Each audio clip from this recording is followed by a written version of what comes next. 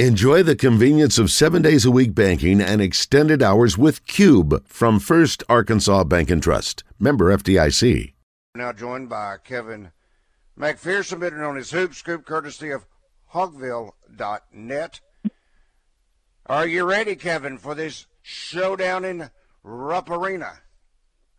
Well, I'm ready to observe what happens. The big question is Arkansas ready? I've got some conflicting messages watching this team at South Carolina. Number one, they finally got on the winning side in a road game.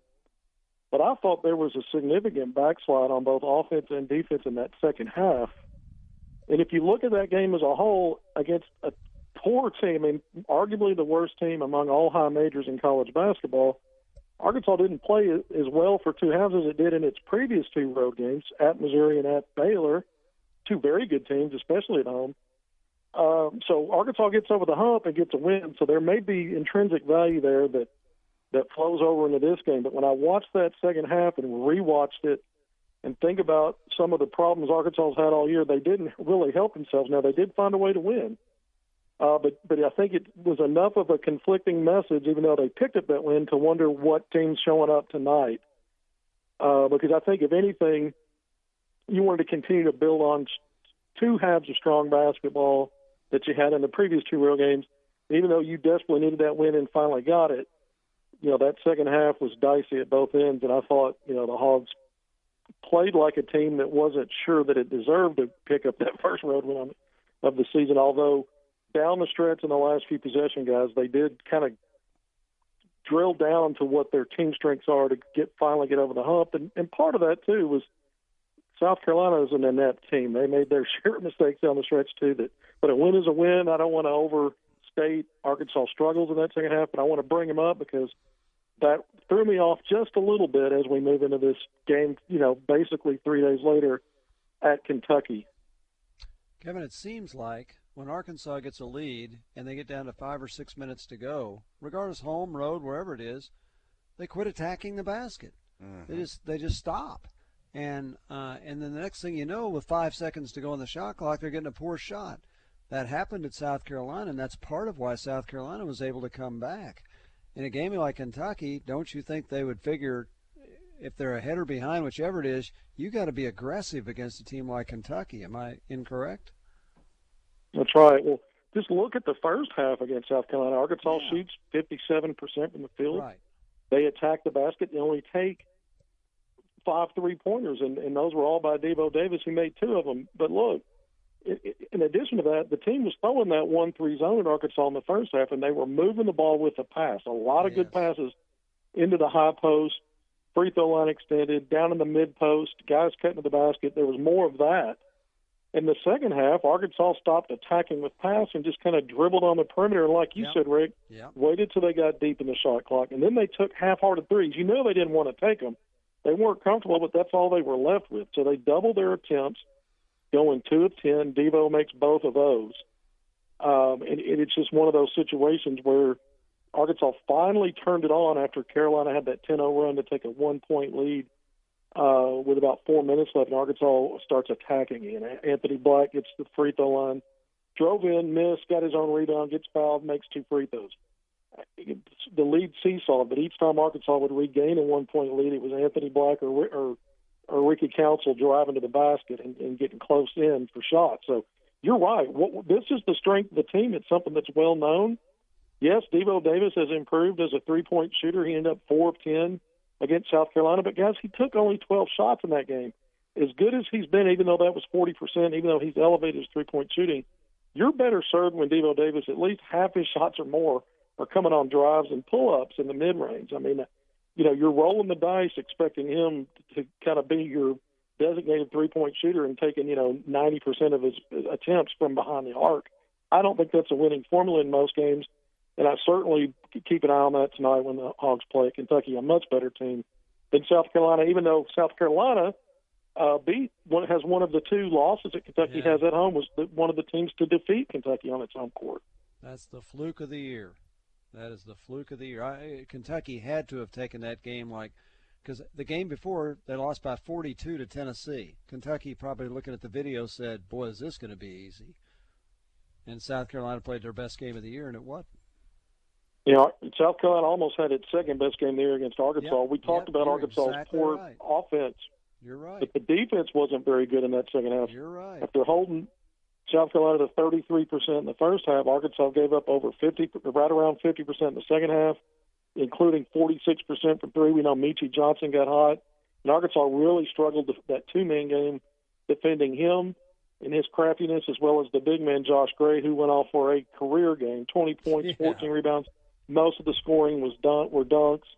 And when you're coming up against Oscar Tshiebwe in a Kentucky team that's actually better than both A&M and South Carolina, which are two strong offensive rebounding teams, that was Carolina's only feather, was that it was a strong offensive rebounding team coming into that game. But this team's even better. And so the two positives are they're negative and positive. When you look at A&M and Carolina, they combined for 37 offensive rebounds. On the flip side, Arkansas was only -6 in second-chance points when you combine those games. And so if you're going to get slaughtered on the offensive glass tonight, you hope that you can at least stay within range on second-chance points. The other problem all those offensive rebounds does, guys, is it prevents your offense from having more possessions because it takes up more game clock as teams recycle part of their shot clock and get another opportunity.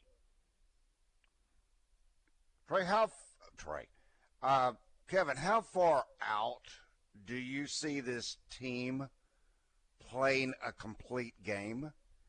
I think it's going to take more than just whether it be Jalen Graham stepping up tonight, Ricky Council stepping up tonight. I think it's going to take a total team effort, but I think it's going to take a total team effort on both ends. I mean, you're going to have to protect the boards.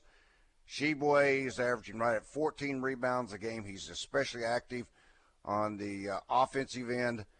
And how far out do you see this team from playing a complete game? And that's a loaded question, and I'll tell you why.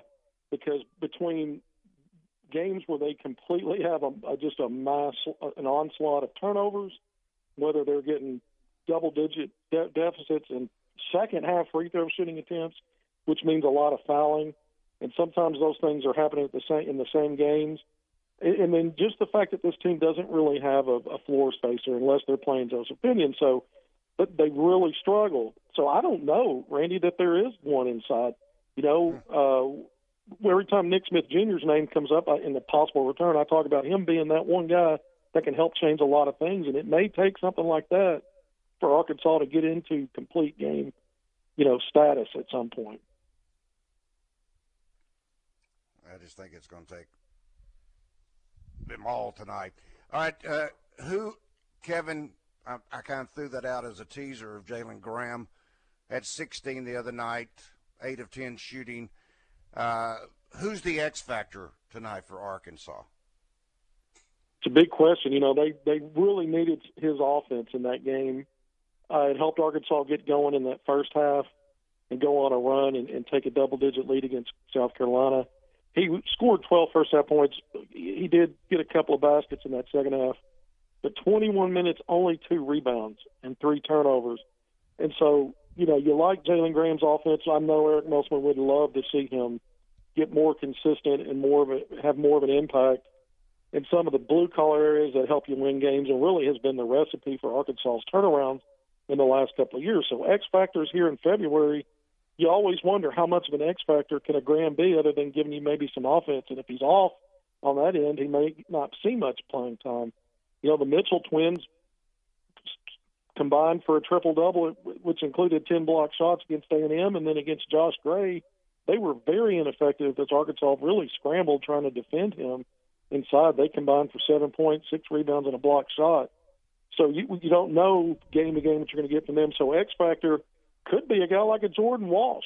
10 rebounds in this last game. He didn't score a lot, but if he can hit the glass and help Arkansas take care of that end, he just might be an X factor when you look at what he can do defensively if he stays out of foul trouble. Giving Arkansas, some supplemental scoring to help support their top scorers, and then hopefully he has another game where he's attacking that glass like he did against Carolina. This is obviously not the same quality of team, but it's definitely when you're talking about road games, you've got to win your share of blue collar battles, or you're probably not coming home with a win. This from Savage. He says, from our Asher Ricker Service Company live feed feedback. So, Kevin, you saw the South Carolina and Kentucky game. So what's the blueprint for a win tonight, and how do you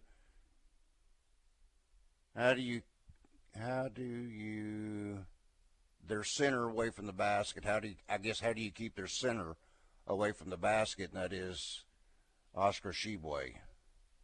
Yeah, I mean, Arkansas doesn't have a Jalen Williams where you can pull a big man away because you have to defend a Jalen Williams who can knock down threes and who can pass the ball anywhere from high or low. So he was a matchup problem for teams. And so even though some of these guys like Tshiebwe, last year it was Walker Kessler with Auburn, Castleton from Florida, those guys had good games, but so did Jalen Williams. He had double-doubles in all those games. Arkansas doesn't have that kind of a versatile big man to dictate the matchup with the Tshiebwe. You just got to do it by committee. Arkansas's bigs play around the basket. Jalen Graham's the lone exception. He can take you to the free throw line extended and start his offense from there, but he can't shoot from there. He's got to back guys down, get into spin moves. So Arkansas doesn't have a lot of frontline versatility with that loss of Trevor Brazile. We knew it would be that way matching up in league. I just don't think there's a frontline piece to it to change dynamics to take Tshiebwe away from what he likes. Arkansas is just going to have to cobble it together and figure out a way to try to neutralize the best that they can. And he can have an off night. You talk about what happened against South Carolina. That was Kentucky had lost 2 consecutive games at that time. They've won 6 straight in league play. They do have the Big 12 SEC Challenge home loss to a top 10 ranked Kansas team the weekend before last. So they are beatable in Rupp Arena. All right, hang on, Kevin. That is Kevin McPherson, better known as Hoopscoop, courtesy of Hogville.net. Rick Schaefer, I'm Randy Rainwater. Drive Time Sports will continue.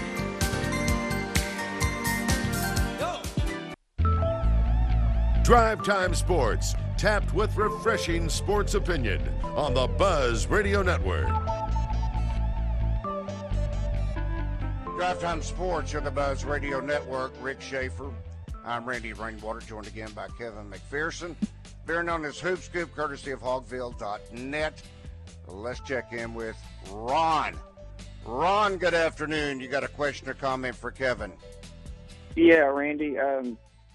Kevin, I'm all over the board, Hog Sports, and I don't know if you get on it very much, Twitter and stuff like that. And it's a little smoke lately with Nick Smith. We've been talking about this for a month and a half. Everybody's wondering when's Nick going to get back. And let's just be honest.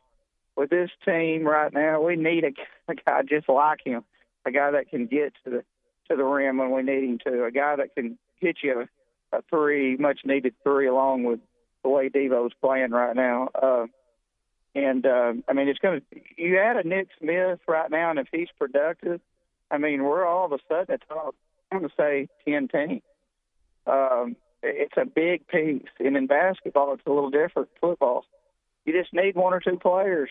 Can make a huge difference. I don't need to be telling you that. You know that. But anyway, with all the smoke going on, I don't want to put you on the spot, but what do you know about Nick? I've been hearing maybe tonight. I don't think tonight, but maybe in one of the next 3 games for sure. I don't think that he can sit back and wait until tournament time and just come right back in. I think he's got to come back in sometime here pretty soon if he's going to fit in this year. So tell me what you know about that situation. Everybody wants to know that. That's really what everybody wants to talk about, because if we do get him, we're going to take off. And you got to remember, Muss is 13-1 in February. So just kind of comment on that. Tell me what you know about that. Sure. Okay. So let's not shortchange Muss and the Hogs. They're 14-1 after that South Carolina win in February. Okay. So they're looking for that 15th win in their last 16 February games, and that goes back 2 seasons ago. Nick Smith Jr. will not be playing tonight against Kentucky. I think, I do think we're going to see him compete again as a Razorback, and I think it could be in short order. I'm going to leave it at that. I'm not trying to break any news tonight or shortchange Eric Musselman and his next opportunities, possibly tonight, to address it and give updates. We'll see what happens there, but I do think we're going to see Nick Smith Jr. again compete as a Razorback. I could be wrong about that, but I don't think I will be. And I do think it'll be considerably sooner than the start of the SEC tournament. But again, let's see how things shake out. This was always part of the plan, was for him to return to the team and play again. I've said it so many times that it was his intention, his family's intention, his agent's intention. There would be no games being played. He'd have been long gone, thousands of miles away, getting ready for the NBA draft. That'd be the smartest thing for him to do if that was his sole goal in his next endeavor. It's always been to play again for the Razorbacks. He's come back multiple times dealing with this issue, and I think there's just one more run in there for him. That to me, I think, we keep saying it. I've said it a bunch. If Arkansas hasn't lost Nick Smith Jr. and Trevor Brazile coming out of non-conference play, this is likely a 2 or 3 loss team and ranked in the top 5 nationally. With just one of those guys, I think it's a 3 or 4 loss team. I think that's how much they meant in terms of what they bring. And we talk about Nick Smith Jr. as a scorer at all 3 levels, and he's a facilitator. But one thing he does, he draws a lot of fouls, he gets to the free throw line a lot, and he's an 80+% shooter from there. There are so many things that he changes on the court, and you could go down the list with Trevor Brazile as well. We know there's not a possibility of getting him back, so I don't talk about him as much. Let's see what happens, but again, just to punctuate the question with an answer, I do think Arkansas gets Nick Smith Jr. back in a playing capacity, at some point here soon. Hey, Kevin, one other thing. We're playing Kentucky tonight, and, you've seen it as much as me. The one thing that's frustrated me really a lot this year is the SEC officials on the road. They don't give you really a fair chance sometimes. I mean, you've seen it, I've seen it. And I think tonight we're going to have to be given that fair chance where they leave the whistles in their mouth a little bit. And don't call it a little tic-tac foul, that's not even really a foul at times. So if that happens, we'll be able to stay in the game. I think you saw a whole different game called at the A&M game. And Arkansas, again, if we would have took care of the ball a little better, we would have won by 20. But yet if they call all these little fouls like they have in the past on the road games, we don't have a chance, or not much of a chance. So I think that needs addressed too sometimes after the season. We even have to see come back and say, we made a mistake, but that ain't going to help you after the game's already ruled a win or a loss.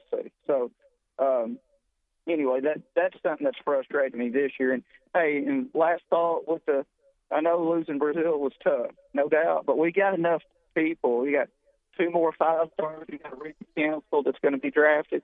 You've got the Mitchell twins and Graham. I mean, we've got enough pieces if you do get Nick. Losing Brazil is tough, but we've got enough to fill that in, more talent than I think we've really ever had in a long time. So, I don't know. I think tonight it's going to be tough to win, but if the game is called like it should be, Arkansas could pull this out by 2 or 3 points. But anyway, have a good night, and I appreciate it. Thanks.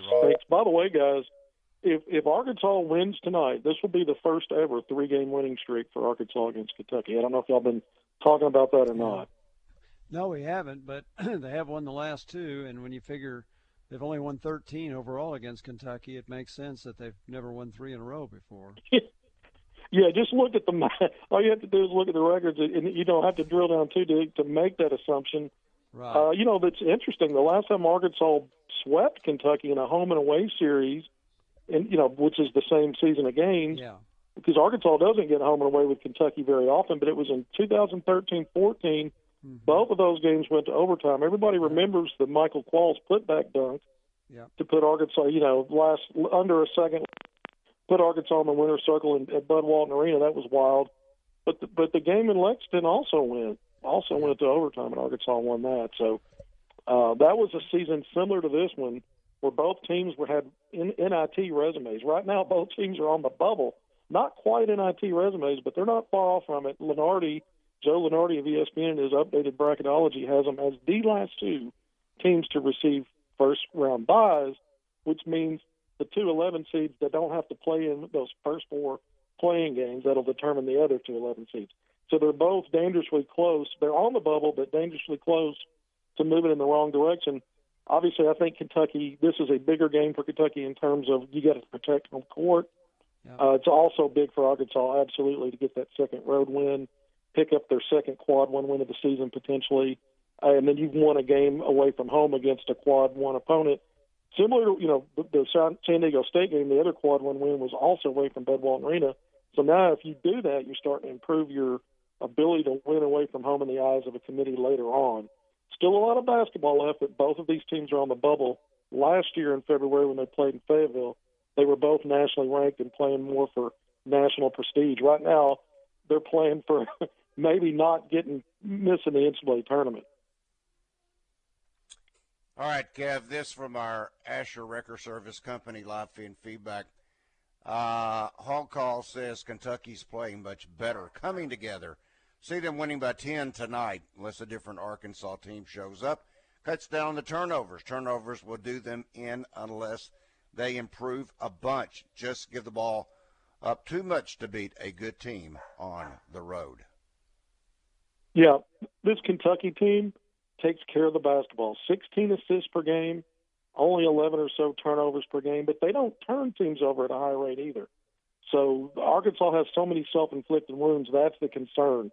You don't have to be a great team getting steals and forcing turnovers when you play Arkansas sometimes, but if you're good in your own right at protecting the ball and facilitating on the other end while you're protecting it, that could be problematic for Arkansas. The fouling situation is another obvious concern, based on Arkansas's road problems before South Carolina. And I think the other thing, obviously, we talked about offensive rebounds, but here's something interesting. This Kentucky team is top 50 in the country in three-point field goal percentage, over 36%, but they make between only 6 and 7 per game, guys. I almost wonder if you want them to shoot a lot of threes and try to keep them from attacking the rim and attacking that offensive glass in close range. All right, Kevin, we will talk with you Friday. All right, thank you, Kevin. Kevin McPherson, better known as Hoopscoop, courtesy of Hogville.net.